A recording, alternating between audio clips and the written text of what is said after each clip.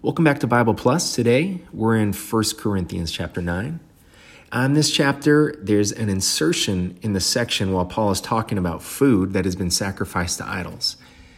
He hasn't been given a teaching on which foods to abstain from and whatnot, but he has been setting forth principles for the new believers to live by. Mainly, he's turning us away from vain knowledge, which tears down, and he's turning us to love, which builds up.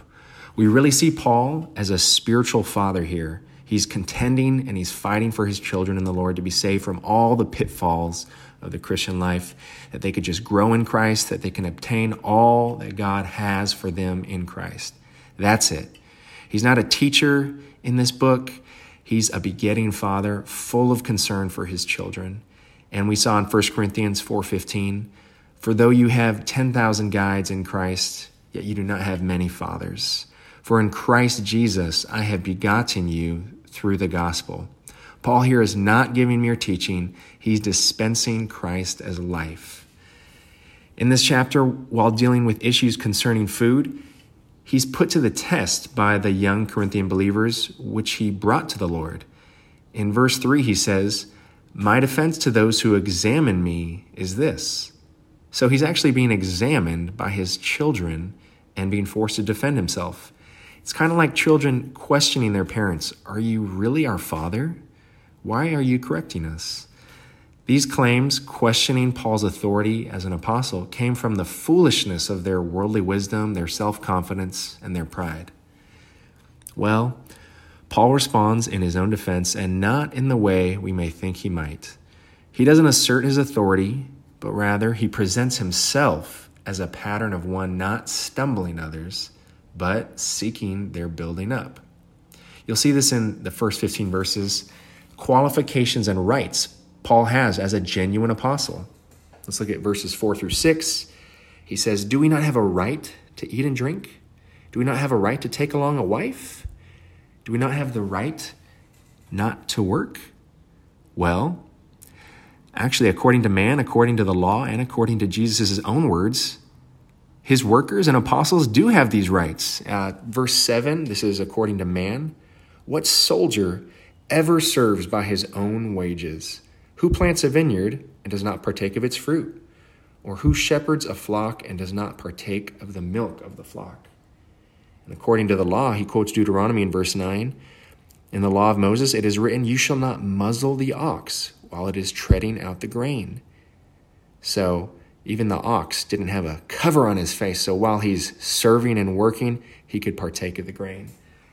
And in verse 13, he says, actually even the priest partake of the portion at the altar while serving. And lastly, according to Jesus' own words, verse 14, Paul says, "Even the Lord directed those who announce the gospel to live from the gospel." And if you remember in Luke 10:7, the Lord told the disciples, "The worker is worthy of his wages." So amazingly, Paul possessed all these rights as a true and genuine apostle, but he didn't use these rights or insist on them. Not if it would stumble the believers rather than build them up. Remember, these were young believers and he was their father. Let's look at verse 12. He says, "Yet we did not use this right, but we bear all things that we may not cause any hindrance to the gospel of Christ." And in verse 15, "But I myself have not used any of these things," referring to these rights, "and I have not written these things that it may be so with me. For it is good for me rather to die than no one shall make my boast void." Paul was willing to give his life for these young Corinthian believers. Amazing. Furthermore, in his defense, Paul presents himself, starting in verse 16, as a pattern of faithfulness. And not faithfulness just to redeem all these rights as an apostle. He's not coming in like that. But faithfulness to be a steward, someone who announces and ministers Christ for the building up. Let's look at verse 16 and 17.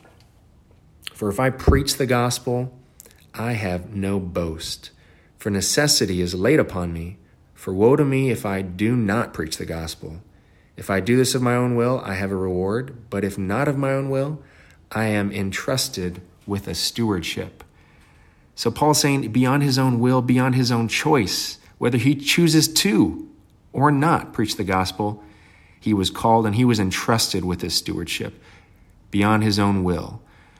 So whether he's supported or not, and in this letter, he's not even seeking the support, but he's seeking them. Whether they support him or not, he'll carry out his ministry to announce the gospel, even if he has to do jobs and work on the side, which he actually did. Verses 22 and 23, let's read those. To the weak I became weak, that I might gain the weak. To all men I become all things, that I might be by all means save some. And I do all things for the sake of the gospel, that I may become a fellow partaker of it. Incredible.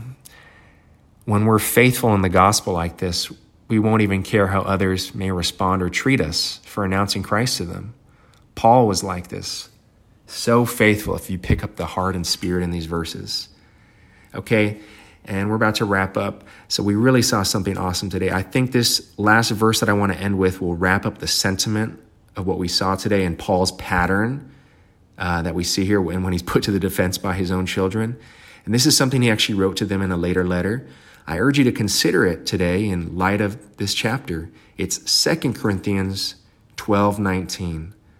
All this time you have been thinking that we are defending ourselves to you. Before God, in Christ, we speak.